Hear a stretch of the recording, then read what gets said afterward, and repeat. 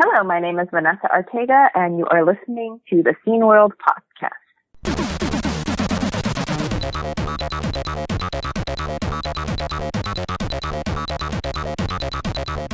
Hey everybody, welcome to the podcast. This is Scene World. My name is AJ. Jurg is over there.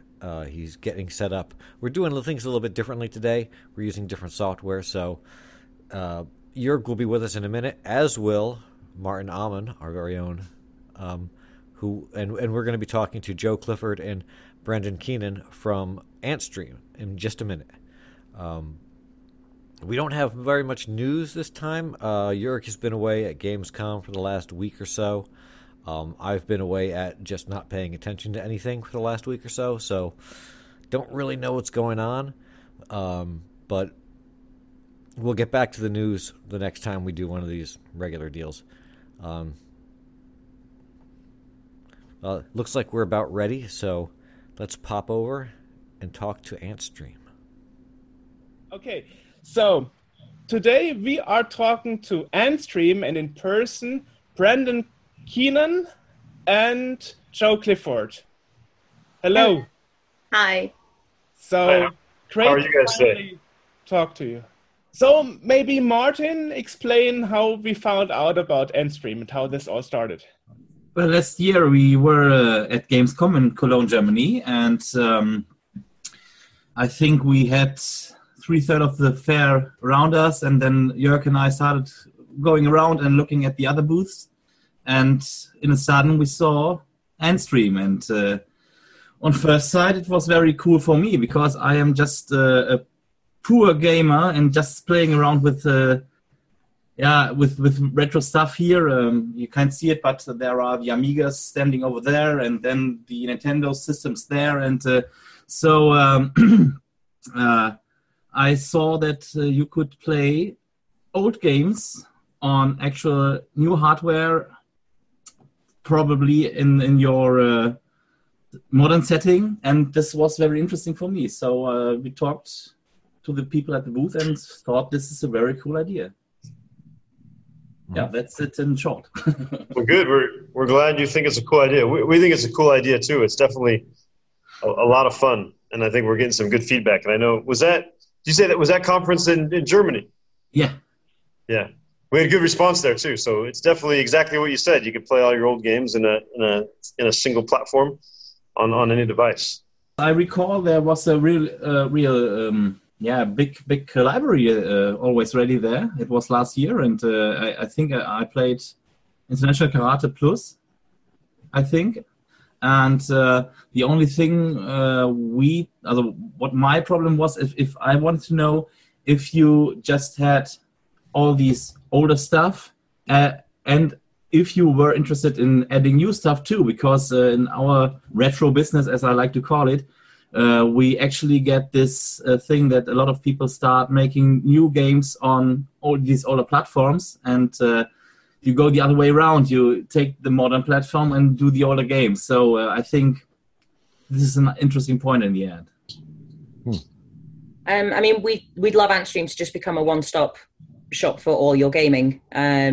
And I know that when we did the Kickstarter, there was a homebrew level on that, which would allow people to put games on the system at a later date. It's not something that we can do at the moment, but it is definitely something that's on the radar of the team, because retros have this massive resurgence over the last few years. In any event you go to, people are playing on the retro zones and loving the old consoles. And I think developers have really caught onto that. And you're getting a lot more where they can make these smaller games that are just as engrossing as these AAA games with 4K graphics, and we definitely want a home for those developers in the long run. Why don't we describe for people that might not understand what it is that we're talking about? What actually is Antstream? What does that provide? So the idea behind Antstream is you will have one account on multiple devices, and you've got access to hundreds of games. So you pay one monthly subscription, and on that profile you can access hundreds and hundreds of retro classic games. You can challenge your friends as well, which is something we're really proud of on the platform.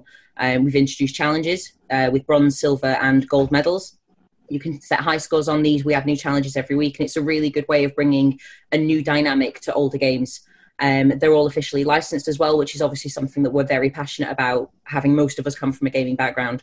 I wonder, how did this all started? I mean, you mentioned Kickstarter at the beginning, but what was the crowdfunding idea of making such a service at all?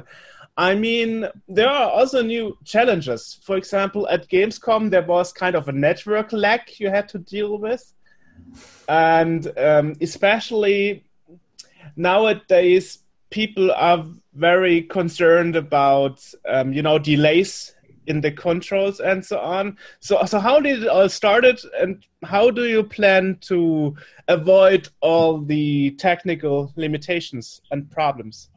Well, the system's come quite a long way since Gamescom last year, even though that was only 12 months ago.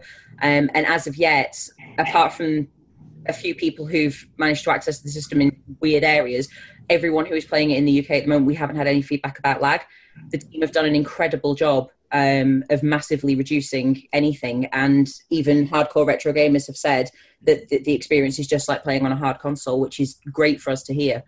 So obviously we're always working to improve the technology, but as of yet, the feedback's been overwhelmingly positive from the community. And how did it start? How did the project start? What was the kickoff? Steve, our CEO, basically has always had a passion for gaming, has always done development and coding, and much like yourselves is a retro gamer. And the same thing that I noticed at events where people are always playing the retro games, that was the sort of spark, I suppose, for this, on how can we preserve these games and bring them to a new generation and also make them accessible to everyone. So you call yourself Netflix of games. So it's kind of a subscription that you have to pay, and more games are getting included? Or what is your basic concept? Yeah, so $9.99 a month for the standard subscription, but you can get that down to $7.99 a month when you sign up for a year. So make yourself a little saving. During the early access period at the moment in the UK, we've been adding 10 new games a week. So that's already gone up by 50 titles since we launched.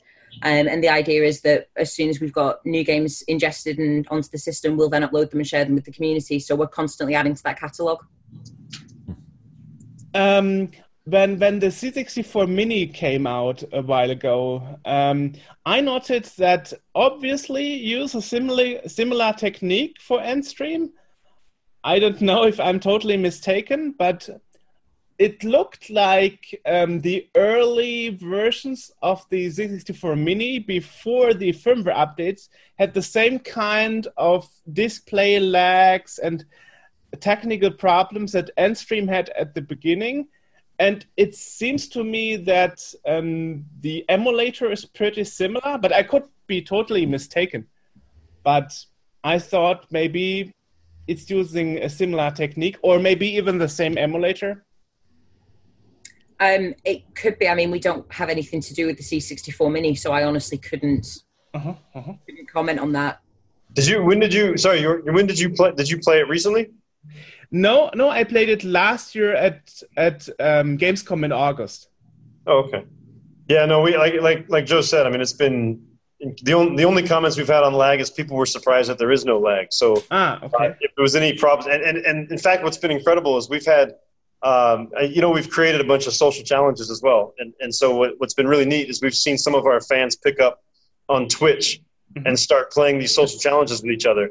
And we thought there was going to be some lag on Twitch, but it seems to be streaming, because that's an extra layer of streaming, and it seems to be working fine. But the comments were incredible. In fact, I think we had some, 15, 16-year-old kids that decided they wanted to play 400 games in one sitting. And they sat there and played them, and then they did some challenges with their friends and stuff like that. So it's been pleasantly nice to see the no lag. That's good to know. Are you actually this year at Gamescom as well, so people can see the current state of Endstream?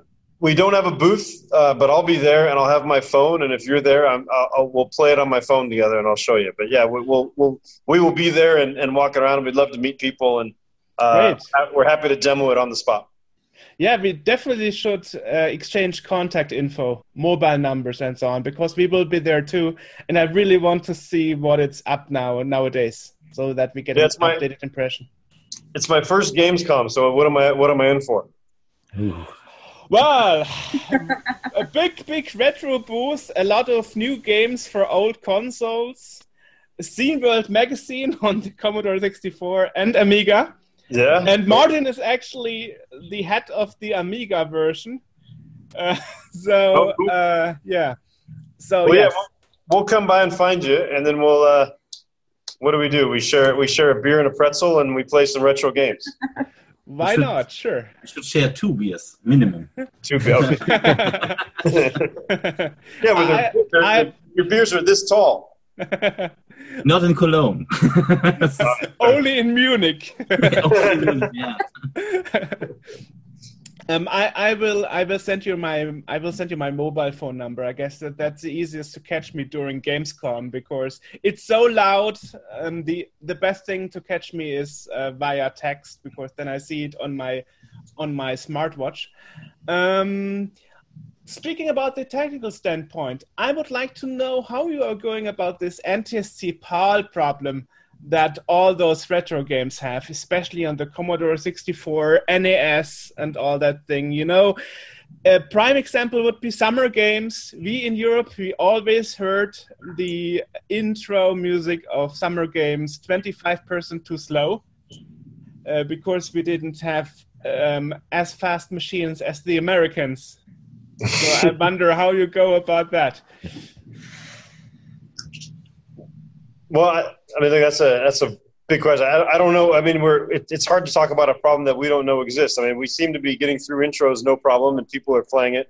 I think the devices now. I mean, I grew up on I'm American, and I grew up on a Commodore 64, and that's what we learned how to code on. But I don't know. I haven't seen any problems with the intros. I haven't seen any problems with lag. I mean, if there's old problems, they seem to be non-existent now. I think these devices, I mean, the power of our phones are a lot more powerful than what the old. Now I'm actually going into a different direction. Many games on the Commodore 64 had like 2 versions, and companies early in the 80s, they wouldn't bother to fix the music for the American, for the European market. Right. And so the game would run too slow when it comes to the music.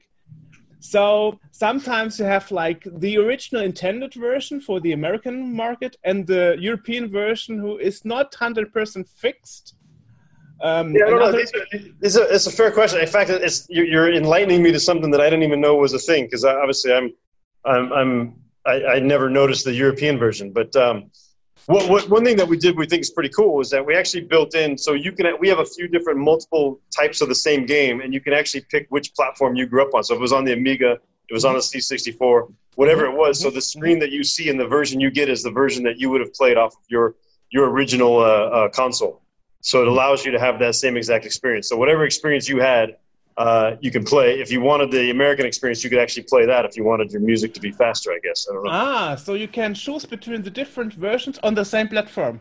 Yeah. Well, in the magic of emulators really is the fact that an emulator can be either an NTSC or PAL. That doesn't affect the machines that we're using nowadays, you know. So it's mostly a timing issue with the old machines. Like my elderly C64 behind me, which is an NTSC machine, wouldn't be able to run a PAL game. But on an emulator, I can just switch it to PAL mode, and it's fine, no problem. So I assume that that's probably what's going on, is that your emulator is probably set to whatever, you know, whoever's developing or setting up the games for it is probably making sure that the emulator runs it at the correct speed.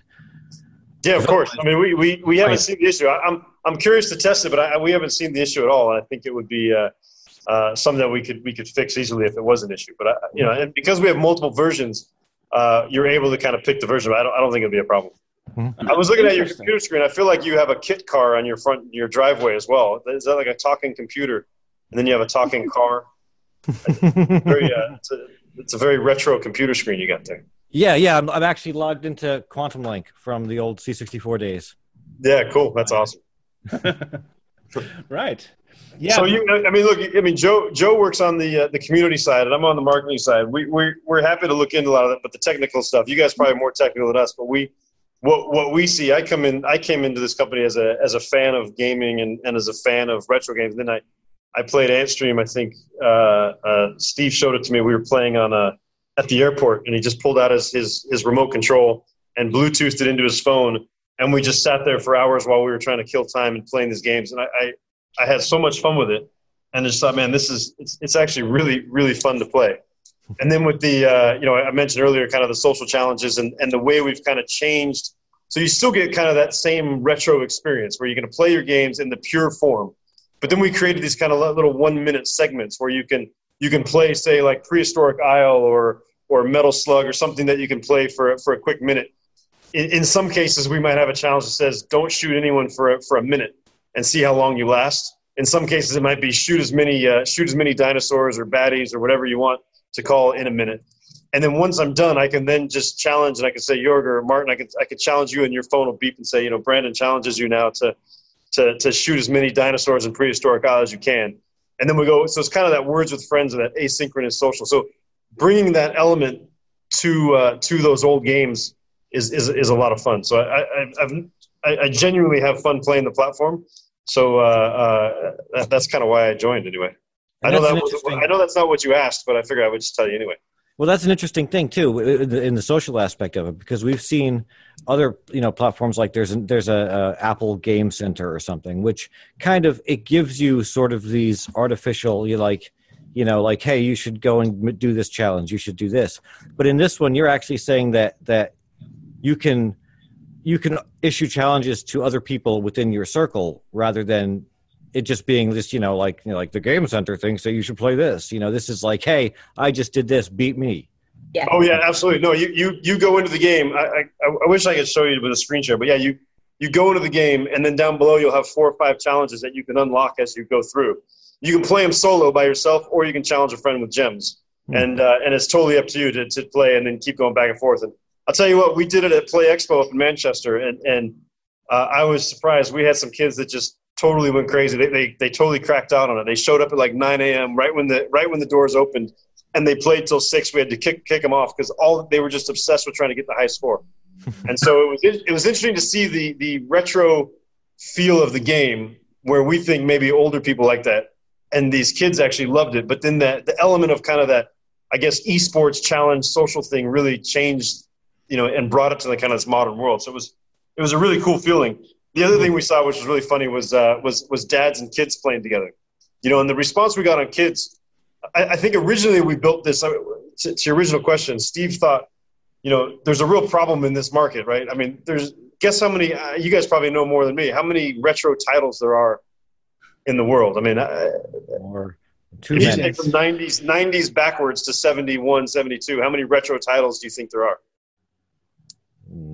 Millions. I don't know. I heard 150,000, but it probably is millions if you think about all the independent games and stuff. But if you think for the major licensed games, there's over 150,000 of those games. And what happens to them if you're a collector? You either keep them in the plastic, or they just turn to dust, or you've got your consoles, or or your wife. You move. Like I'm in the process of moving house, and now I'm getting rid of. Yeah,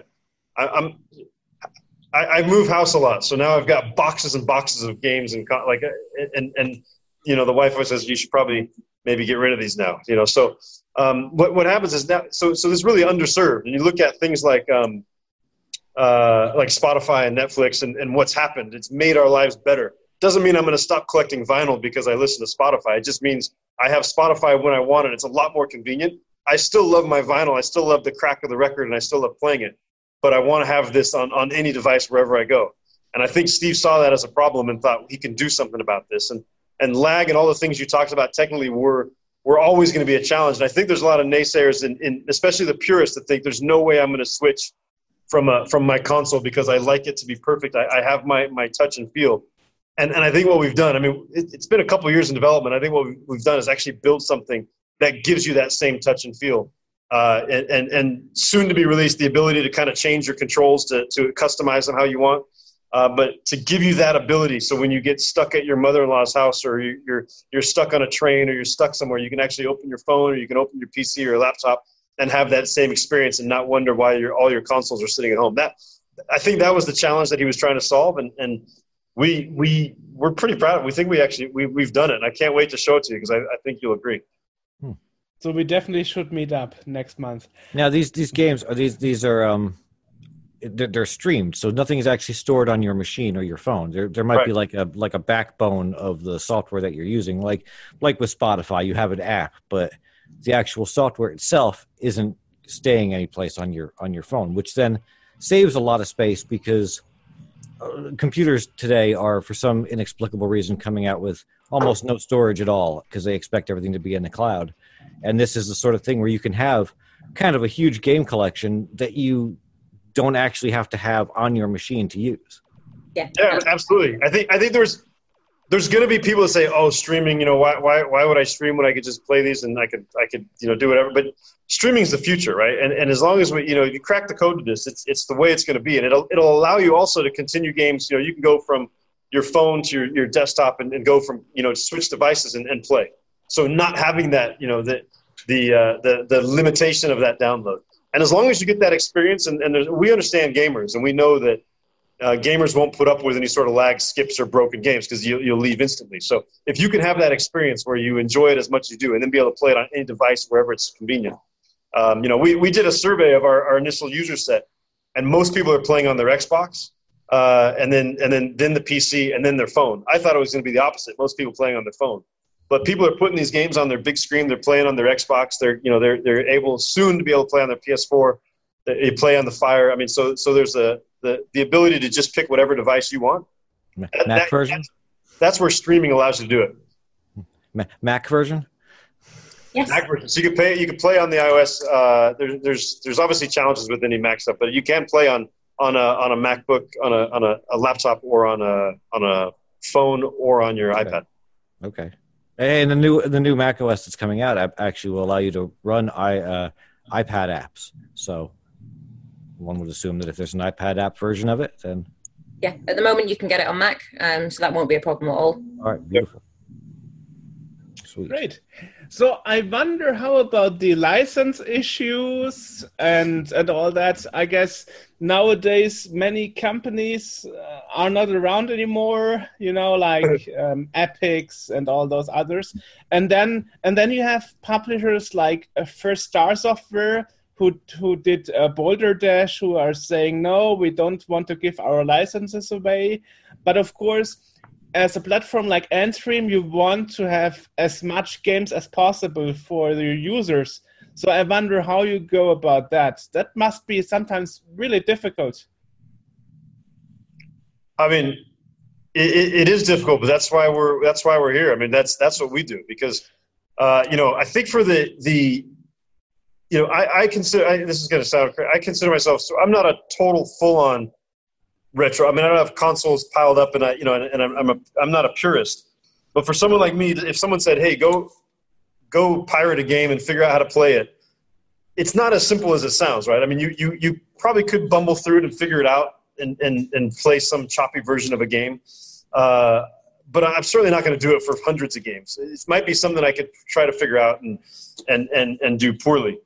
In this case, we're giving our license holders the ability to get their games to people in a legal way, and then they get compensated for it. But we're also giving the ability for people who like me who just want to play the games and not have to sit there and fiddle through all sorts of different programming and technology and maybe sites getting shut down. And I remember the day when Metallica used to just put all their songs on. You guys remember Napster? And they put all their songs on, and I would download my Metallica, and the next thing I know, I'd have just this loud, high screeching sound, and they were trying to ruin my speakers on purpose because they knew that I illegally pirated their music. So I think, look, we give people a wholesome experience, but we're also giving the license holders the ability to make money. Now, what you touched on, Jörg, is the fact that, I mean, licensing is a mess, and we're talking early 70s, and licenses have changed hands, and you've got artists and creative people and musicians and tons of people that were who's the original creator. You never really know. I mean, what's the most important aspect?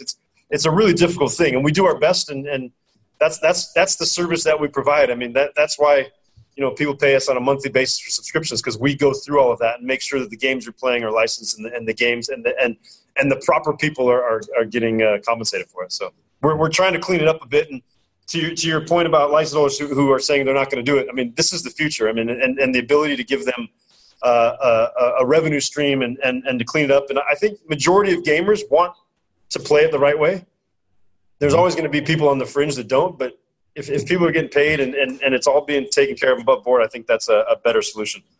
Now that covers the retro era as far as games that are older and that aren't in print anymore. But there are still some people producing games for these retro machines now, such as our good Martin over there has released new games for the Amiga. Now is this a plug? I know, nice advert, smooth.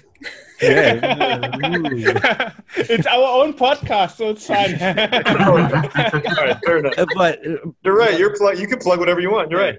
But the point is basically, like, is there a framework for newer releases that are coming out for retro hardware and whatever else for that to be included as well, or are you just sticking to the older retro releases? I mean, look, we're a small team, and we've got a to-do list that's 100 miles long. So the answer to your question is yes. I mean, we want everything. We want people to be able to come in and play on a platform and play whatever games they want. We've been focusing on retro and focusing on the purity of it and making sure that people get the experience that they enjoy. We're not changing that. We want to make sure that it has that real feel. And that was our focus. And we're still focused on that. We want to be we are the world's first retro game subscription service. As we evolve, I mean, look, anything's possible. I mean, we're going to evolve and grow, and we're getting some incredible feedback from the market. We're getting some incredible partners, and we think it's we're on the right track. And I think it all comes down first and foremost is that user experience and that gameplay. And if Martin would be mad at us if we put his game on and people had a choppy experience, because they would blame him. So we want to make sure that we can handle all of that. And at the end, it's got to be a great experience. That's all that matters to us. Or another example would be Zen's Journey, which actually was sold over 2,000 times, which is incredible for a C64 games that was released 2 years ago.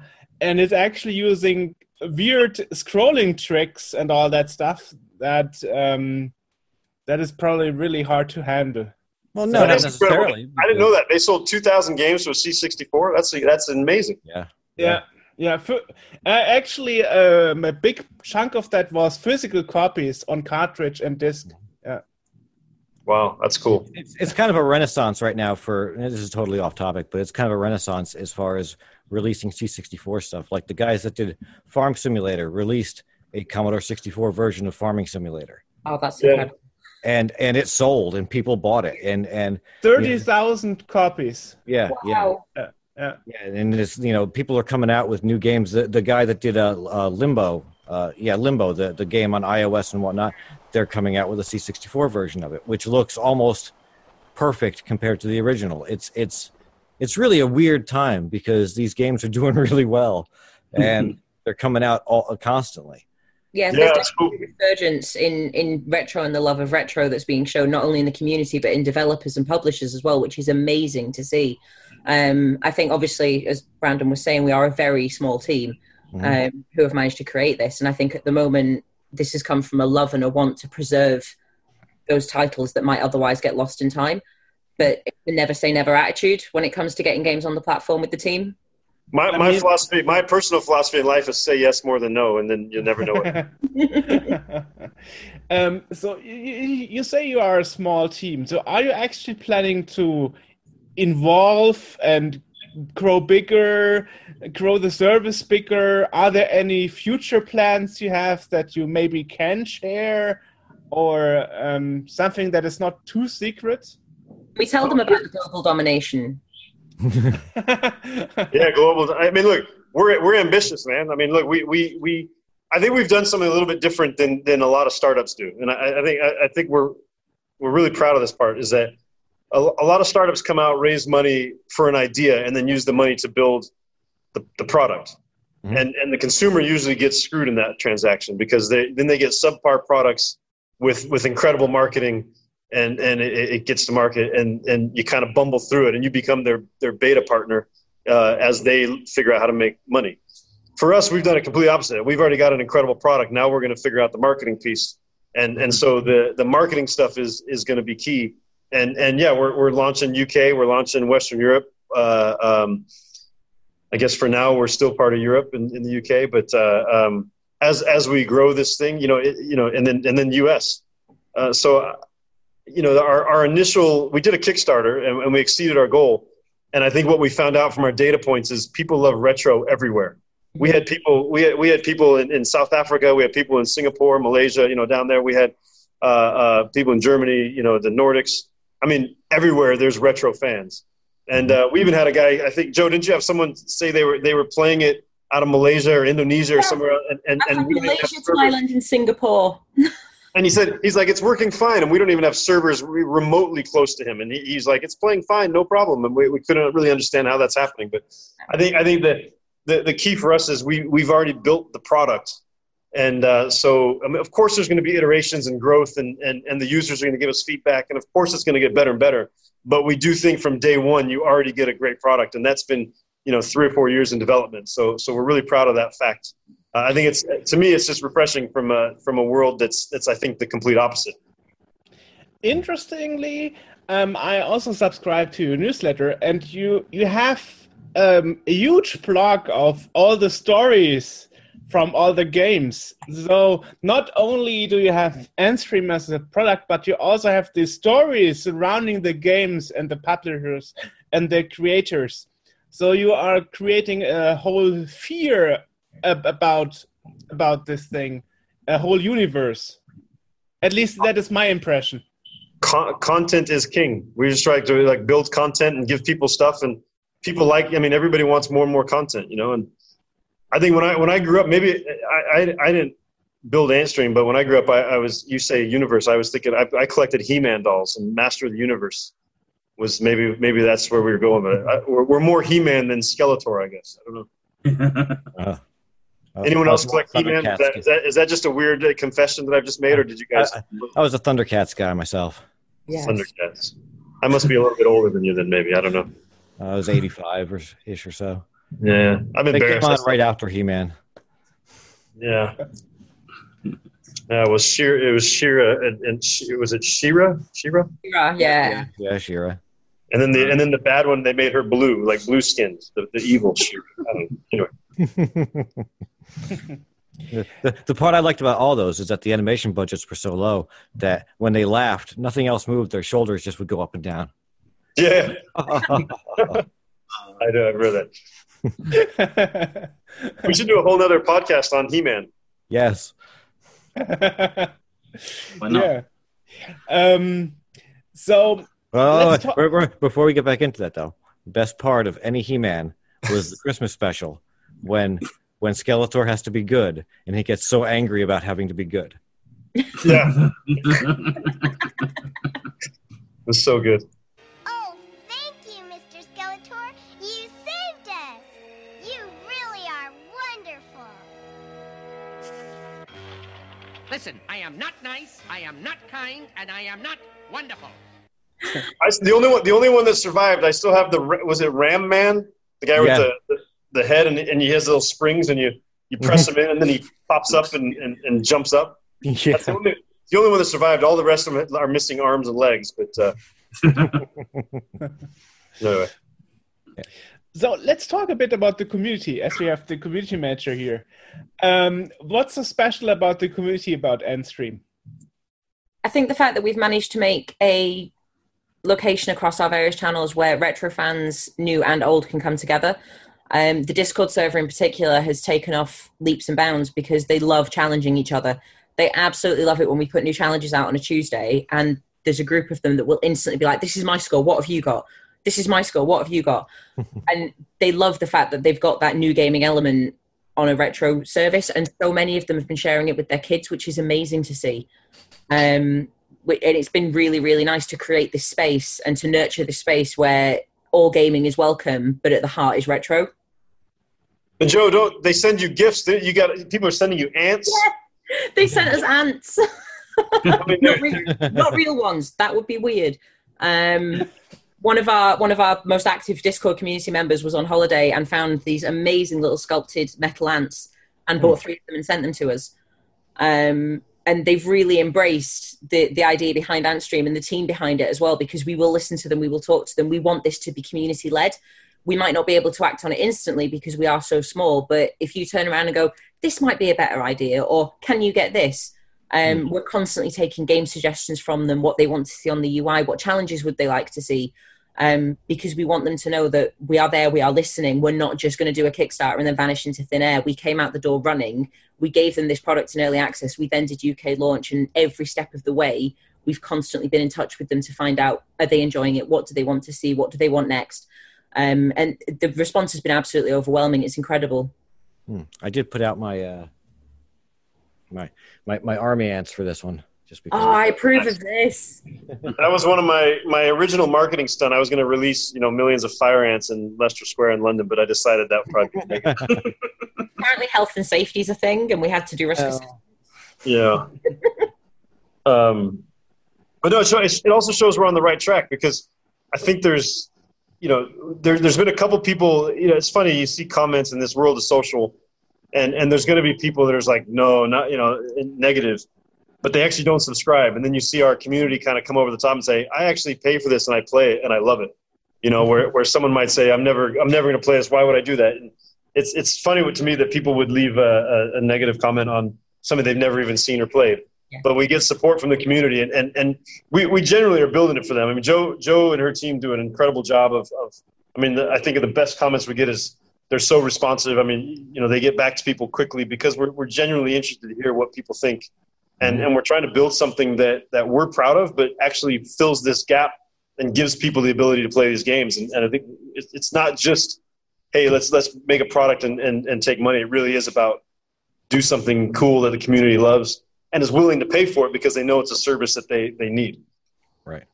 Especially, I think we mentioned that a couple of times with other guests.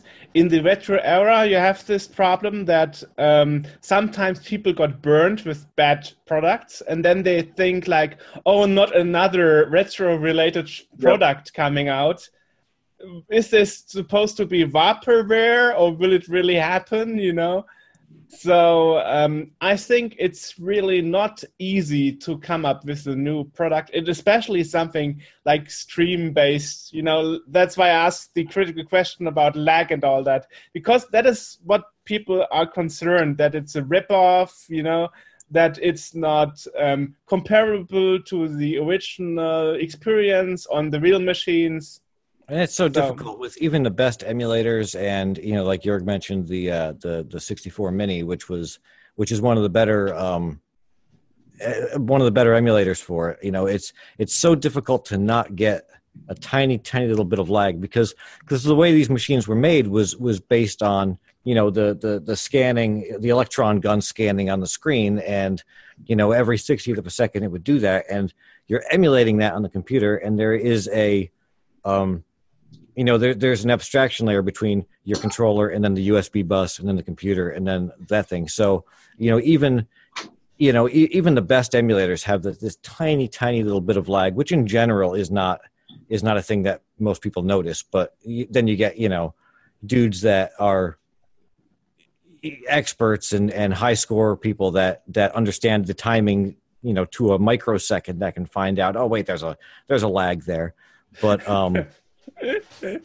yeah, we met a few of those guys at Play Expo. Yeah, we did. They knew they sat down and they looked at this 1 minute snippet of a game, and they played it a few times, and they knew exactly per second how to maximize their score within that minute. And so when the guy finished, he put his controller in, and I said, I've just got the highest score you could possibly get on that game. And he said, there's no other way. And then I think someone beat him by 100 points, but. But no, I think, but actually, yeah. And then he was so pissed off, he came back the next day and then got that extra 100 points. So, but yeah, it is there. So part of what we're building out too, not only is the social challenge and stuff, but we'll have a global leaderboard, which doesn't really pertain to the topic, but I think we'll come back to that. But the other part is kind of moving into kind of that esports challenge piece, moving into kind of brackets and tournament play. And I think, that has to be absolutely perfect, so when people are playing, and especially you're getting into a competitive play, you've got to have the right device, the right connection, all that. And it's got to be pure, because you can't have any reason that someone didn't get that extra point and then didn't move on to the finals or something like that. So those things are going to be really important to us. But as we build out, we're pretty excited about it. I think that's where some of the younger kids will get into the retro games again. It'll be that kind of our whole motto is Retro Reborn, and Retro Reborn comes from that. If we bring this kind of social element, this kind of esports element to retro games, I mean, the games still hold up. The content and the fun of the game still hold up. Just the newer games. I mean, that kid that just won, $3 million on Fortnite. I mean, yeah, saw it today. Yeah, crazy, right? So, obviously that's a different level, but you still want to be able to bring that feel and that experience to retro games. And I genuinely think, I mean, these games, some of these even obscure titles. I just played The Last Space. Was that last? Have you ever heard of that game? Not me. No. Maybe it's The Next Space. The Next Space. Oh my God, the funnest game. It was better than other games. Some of these games are more about discovery, and I find these new games, and I'm like, they're super fun and super challenging and really hard. And so to your point, like we move into that competitive space, I mean, that lag is going to be crucial. Mm-hmm. The other piece is that global leaderboard. And I think, what used to drive me crazy, because I was more of an arcade. I would go to the arcade and drop quarters. I don't know. You guys didn't do quarters. Oh, yeah. It was more tokens, right? Did they switch it to tokens? Or for you guys might have been francs. I don't know what it was. But, we'd go drop quarters in. And it used to drive. I had this weird – I had to be on the leaderboard, and there were certain games I had to be number one, and I would just pace in this like really stalkery, obsessive manner while someone else is playing my game, and just kind of look over the shoulder and make sure they didn't, beat my score. And if they did, then I knew that it was going to cost me another pocket full of quarters. Or the next day, what was the worst is when the cleaners came through and did the vacuum, and they accidentally unplug it, and they unplugged it. So it would drive me bonkers. So now we've got this kind of global leaderboard, so that'll stay. And be there, and you can actually look at it, and no one's going to unplug it, and you'll know if you're the best player of that particular game in your region. What was that Netflix special on the Donkey Kong guy?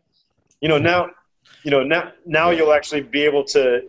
That you had to go to New York and actually play Donkey Kong at a certain facility to be able to score your high score. Mm-hmm. Now you'd be able to just do it from your laptop or wherever and play whatever game you want and be the global leader.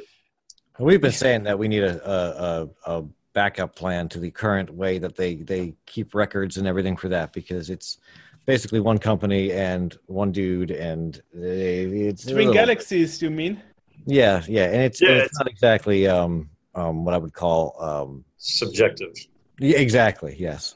Well, we think this will do that. I mean, this will give you an official leaderboard, and if I'm number one on all of them, then we've rigged it, but we can't rig it. Yeah, well, what can I say? It's always a problem if a company changes hands so often, and this is what happened to Twin Galaxies, And if you're, with this, if the platform is delivering the same experience across every different platform that it exists on, then you can say that the dude that has the top score, he has that top score legitimately. It's not like he's using a cheat or anything else, because what he's playing is going to be the exact same experience as what I'm playing when I go on to it. Right. So that's yeah. Yeah. You can play on your device, and you can play on. I mean, that's the advantage. You can play on the device that you're better at if you feel, more. You can play on your keyboard, which I don't think you would, but you can use your keyboard as a controller. You might with your computer screen back there, but you can play with your joystick. You can play with your Xbox controller. You can play with your Nintendo. You can play with whatever controller you've got and Bluetooth in, and you can play on any device. So that is the fun of it. So it makes the purist of are you better than me at this game or not? And I think that it was the Next Space. I hope I'm getting that name right. I'll send you the link, and then you can challenge me. But I was the global leader for about 6 minutes until I talked a lot of smack, and I told the team here that I was the global leader, and I pranced around like the big man on campus. And then they all decided to pick up the controllers, and it took minutes. Now I think I'm number 8 in the world, but there's not a lot of people playing that game. So, but it is really fun. It's kind of like a I don't know. It's like a Space Invaders meets Galaga meets Missile Command. It's insane. I'll send you the link. You guys should try it. It's a really cool game. Certainly. What I should add, I'm not this kind of competitive guy, because I'm, like I said, I'm a real bad gamer. And what interests me, or what I find the most interesting is that when I was a kid, concentrated on the Amiga due to money lack of money, so you say. And now I have the possibility with Endstream that I can play a lot of games from systems I never had and I would never buy nowadays. I had this problem. My parents said, no, you don't get any console. So when I was young, I had no console at all. And the day I went 18, I went to eBay and bought every console I could get. So I can now save my money again and play all these games. What interests me is to know what games are the most played games on Endstream, of which systems. That would challenge me. Prehistoric Isle. A lot of basically the games with the challenges are the most played on the system. We've noticed that. Like there's a title on there called Lasso, which most of our community had never heard of. We put it out. We put a challenge on. It's now the second most played game on Endstream because the minute it has a challenge attached to it, that's what they love. In terms of platforms, any game that's got a multiple platform, it does seem to be a very close split because so many people had either a Spectrum or an Amiga so we've realized we've hit every single market in that terms because when you break it down, it's a very even split across platforms. But any game with challenges is automatically up there in the top played. Now, let me show you. I don't know if you guys can see this. It's probably not great for a podcast, but you could tell. There's the game I was telling you about, Next Space. Okay.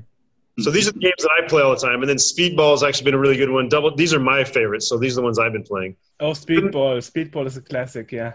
Spin Master is one where you go around, you beat people up with a yo-yo. But yeah, there's some good games. This is that Next Space one, so I can show you. Like we could, but it kind of starts out and shows you the controls. Oh, I don't have a controller set. So it just tells you on that the movements. Okay. And this, if you go back, it actually shows you this is the arcade version. So this should give you the same exact experience as the arcade. Interesting. Okay. I'm not good at it because I got one hand on my phone and one hand there. But this is the I don't even. There we go. This is the worst demo ever. Don't be a good gamer, be an enthusiastic gamer. That's my motto.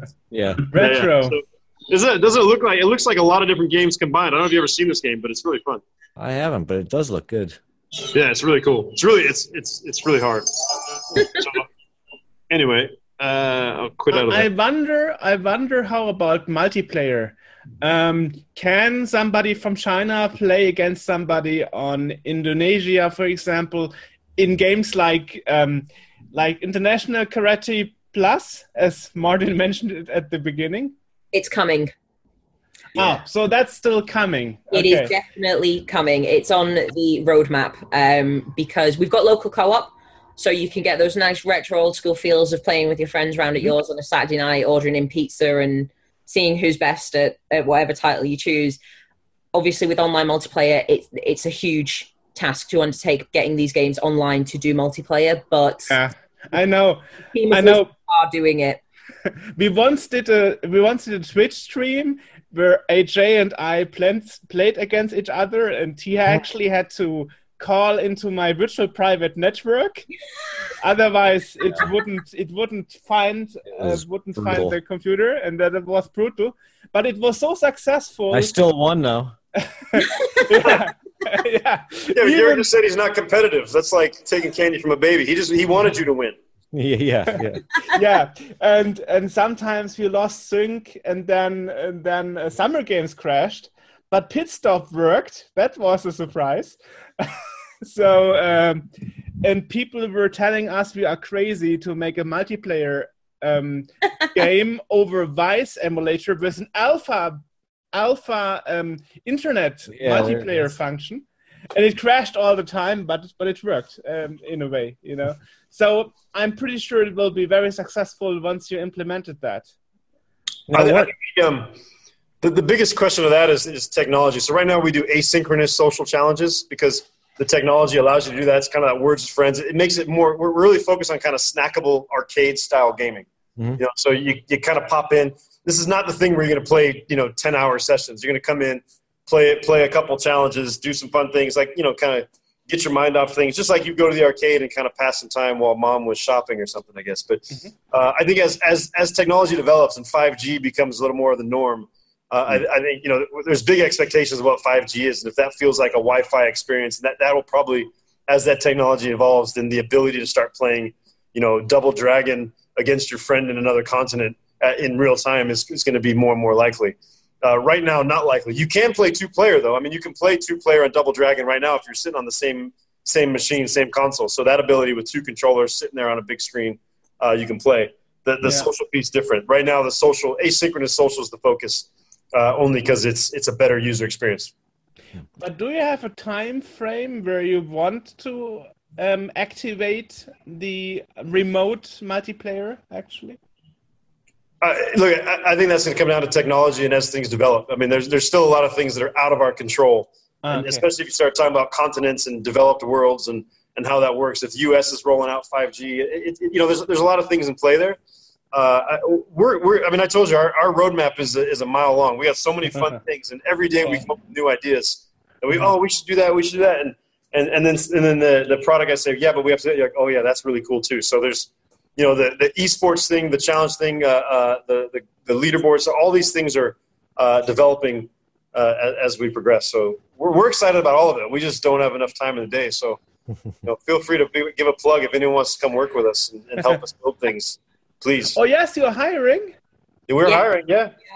Oh, interesting. We're hiring. So we want retro a must. People who love games, nice people, only nice people, and but we want people to come and help us build this stuff out because we've got a vision and we've got a lot to do. We're running 1 million miles a minute.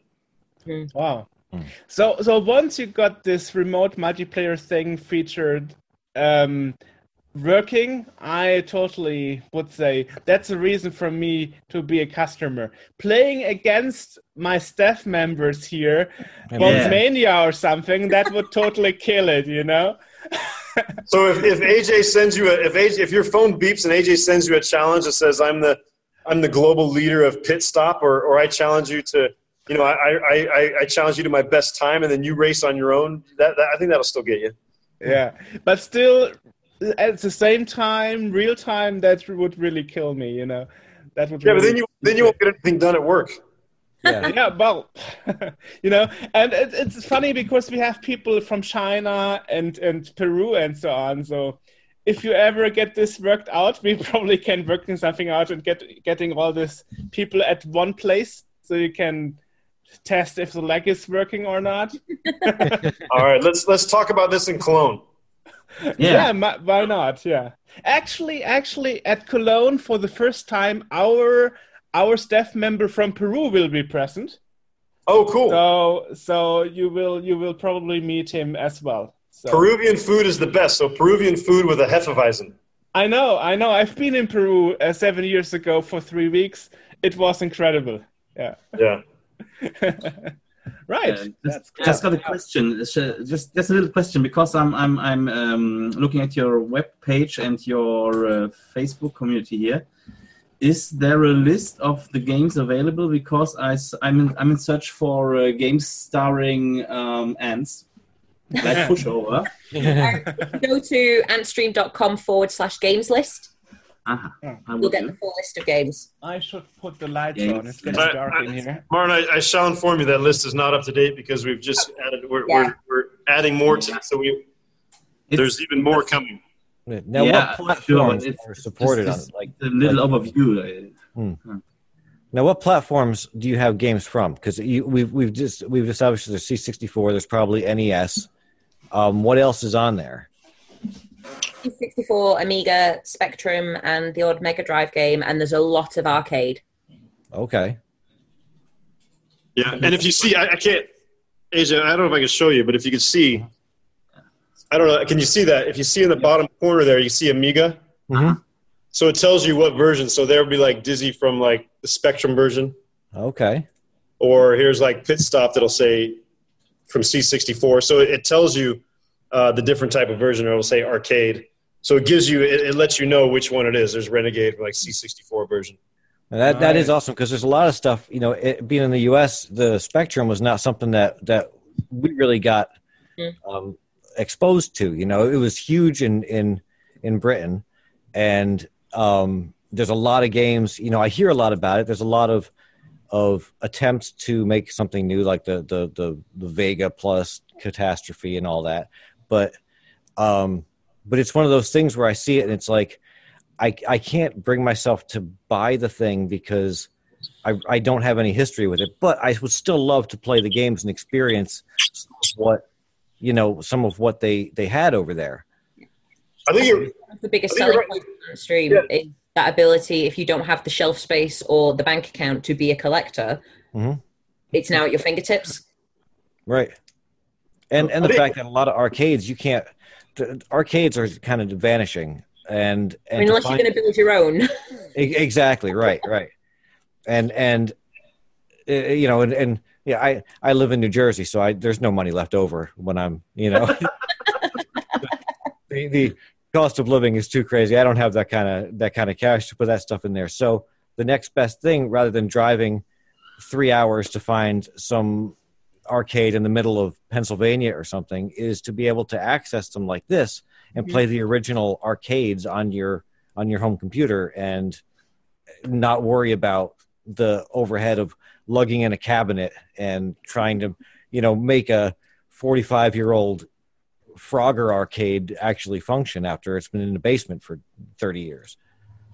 Yeah, are you missing like one pixel on the screen where like where you die every time and you don't know why that's a little black hole? But I think, look, the one thing I didn't expect as much is the discovery element, because I was always like, man, we got, we need all the games. We need all the games. That was my original thinking. And now the discovery element, and like kind of what you said, is that discovery element, when you walk into an arcade and it's the sounds and the colors, and sometimes maybe there's no one in line and no one's playing it, and you'd be like, oh, I'll just give this one a shot because everyone's playing the popular game. And you play it and you find out it becomes your game and you love it. Right. That discovery element has just been, for me, I'm really not joking about that next space. I mean, I've never played it in my life. I probably never would have played it if I watched it into arcade, but now I'm playing it and it's incredibly fun. And so to have that ability, and I think that's American. I didn't realize, because being American, there's that divide.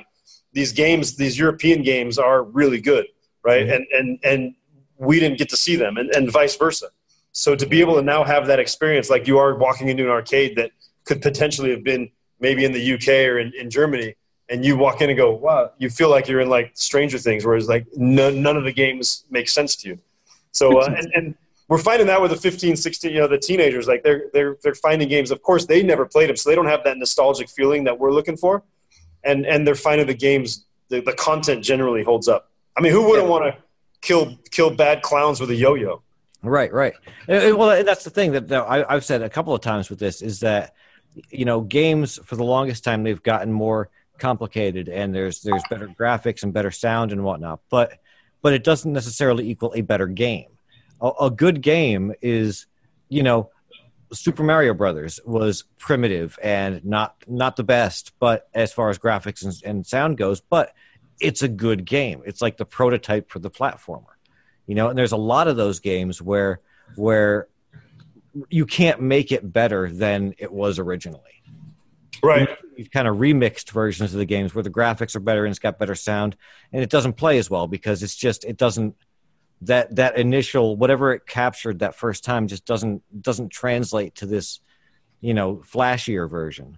Yeah, it's like adding color to like Streetcar Named Desire or something. It doesn't make any sense to add things to new stuff. So I just looked at Burger Time. Burger Time is great. Yeah, I mean, so you look at these games, and the beauty now is in the badness of the game is actually the beauty of it, right? Like it's sorry if anyone developed Burger Time, but it's such a pixelated version of you jumping through hamburgers and lettuce and ketchup and I mean, one of the games once in our community was Tilt. And Tilt is I'm horrendous at it. But the guys on the Discord have taken to that. None of them knew it existed. It's a little C64 one where you've got to control a ball, move the controllers to move it around a maze. And they've all fallen in love with it. They think it's brilliant. And I think discovering these games, these little gems that you didn't know existed, that's where so much of the joy is coming from. Mm-hmm.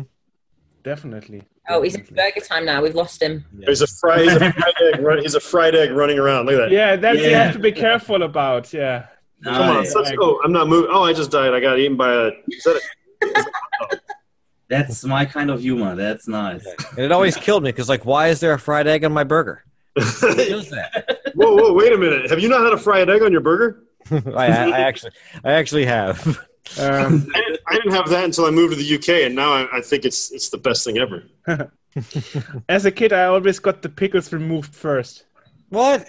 Yeah. I was always that kid that ate the pickles. Yeah, but to be fair, your pickles in Europe are worse than the pickles in America. Our pickles in America, we've got pickles down. You guys, your pickles are sweet pickles. Our pickles are nice. It's they're throwing gherkins on there. That's just wrong. Yeah, they do sweet gherkins, and we do I can't find pickles, even German pickles. You got to find. Anyway, we're getting off topic again. I know. Talking about food, who doesn't like it? Well, I'm playing Burger Time now. So what do you want me to do? Yeah. But just do me this. You have to get the license for pushover then.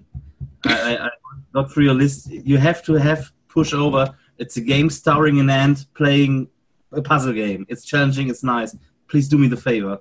I'll add it to my list. If we get it, will you get a pushover tattoo or something? No. But what will I do?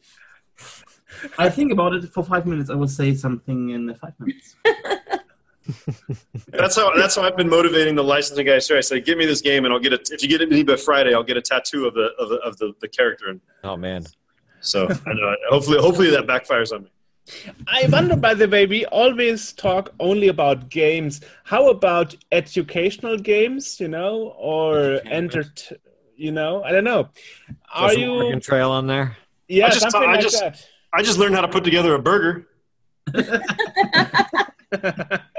That's also not bad. But I'm wondering, are you looking into other type of software, or are you saying no, games is good enough? You're not going into education and all that stuff, or Well, I would think that it would be, because obviously they're not going to be. You're not going to be streaming a word processor for the Commodore 64 because you might as well just chew your arm off and. But on the Amiga, the Amica Paint was quite famous at Gamescom, right? I think Martin can say about that. People started actually drawing on the Gamescom machine. Yeah.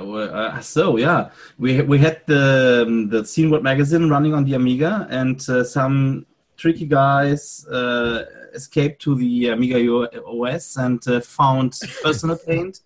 Or Deluxe Paint, I don't know, but and started to pixel graphics, and there were kids sitting with 14, 15 years there and pixeling nice pictures. That's very cool. Huh. Look, we're not saying no to it, but I mean, right now, I'm glad you're not in charge of our product team because you'd be killing us right now. We got we have so much to do. Ideas. I was looking for. I'm flipping through looking for games that might be educational. I'm seeing Mr. Weems' She Vampires. I don't think that's going to be very educational. Nitro Ball. The best one is Burger Time. How to make a burger. What about Sensible Soccer? Did you ever play Sensi Soccer? I've got, of course. Oh, got the terrible American version of Sensible Soccer right there. Oh yeah, good front cover. Ben Aaron's Pro Soccer, which when you start it up is just Sensible Soccer. Yeah, so Sensible Soccer. I mean, you could learn how. Don't you have to manage your team, and you gotta manage budgets and everything, right? Yep. So you can learn budget management. Hey, so. Nice. Okay. yeah. I guess we are getting too far here. It was just something I was interested in. Well, I mean, if they ever expand into like the Apple II area, then you bring in number munchers and you're good. Yeah, I learned. I played Lemonade Stand on my Apple II. Yes. Did you play that? And that was I blame that for my attention deficit disorder and also for me doing okay in math. But when I sat there, it was so fresh because it'd be like, oh, you do all the work and then all of a sudden it rains and you're like, I'm in Arizona. No, it doesn't rain in Arizona. My Lemonade Stand is not a washout. Anyway. You got the whole, like the mech that MECC, the Minnesota Educational Computing, whatever. They're the ones that did like Lemonade Stand and Oregon Trail and all those other kind of edutainment titles back in the. Got to get their catalog and just kind of throw that on there. Be like stuff you don't want to play. Yeah, my son came home really proud of himself maybe a couple years ago because he said there was a test question on his thing that was it was a type of metal, and he said I only knew the answer because of Minecraft, and he was so proud because he was trying to convince me that Minecraft made you smarter, and he said, Dad, there was a question on my test, and I knew it. It was in geology because it was a metal. I'm like, no. There you go. Minecraft is education. Gotcha. Yeah. Hey, talking about new things to branch out to. I mean, DOS gaming is a thing nowadays. DOS gaming. Yeah, PC. Yeah. Yeah, Old classic PC thing. Yeah. Don't we? You can play PC on it, Joe. Do you have an answer to that? Because we could play PC on this, but that's different. I don't really know. DOS gaming, we've had requests for it, and I know that it is being looked into. Our game request list is at 1,200 games last time I checked. Because every time someone says we want this game, we go, okay, we'll add it to the list, and our licensing team are going to hate us for it, but it means we're taking on board what people want. DOS games have come up, point-and-click adventures have come up, RPGs have come up, and these are all things we want to work towards. Not a cheeky plug from AJ. These are all things that we want to work towards. So, like, I remember the first game I played was Prince of Persia through DOS. Yeah, that was also classic. That was my first game that I played growing up. So it's definitely got a special place in my heart for it, and the community really do want to see it. So every time we get a suggestion, it goes on the ever-growing list. So it's another watch this space, because as Brandon says, our roadmap is a mile long and it's constantly getting longer. Well, look at this. I have to hit F7, and now I don't even have an F7. Yeah, there is no F7. This was badly thought out. Maybe I just hit play. I don't know. What do I do? Oh, play. There you go. Yeah, Jörg, can't you just be happy with Hover Buffer instead of make us build out all these new products? Hover Buffer is also a great game. I love that. It is. Educational. Yeah. How to mow a law. Yeah.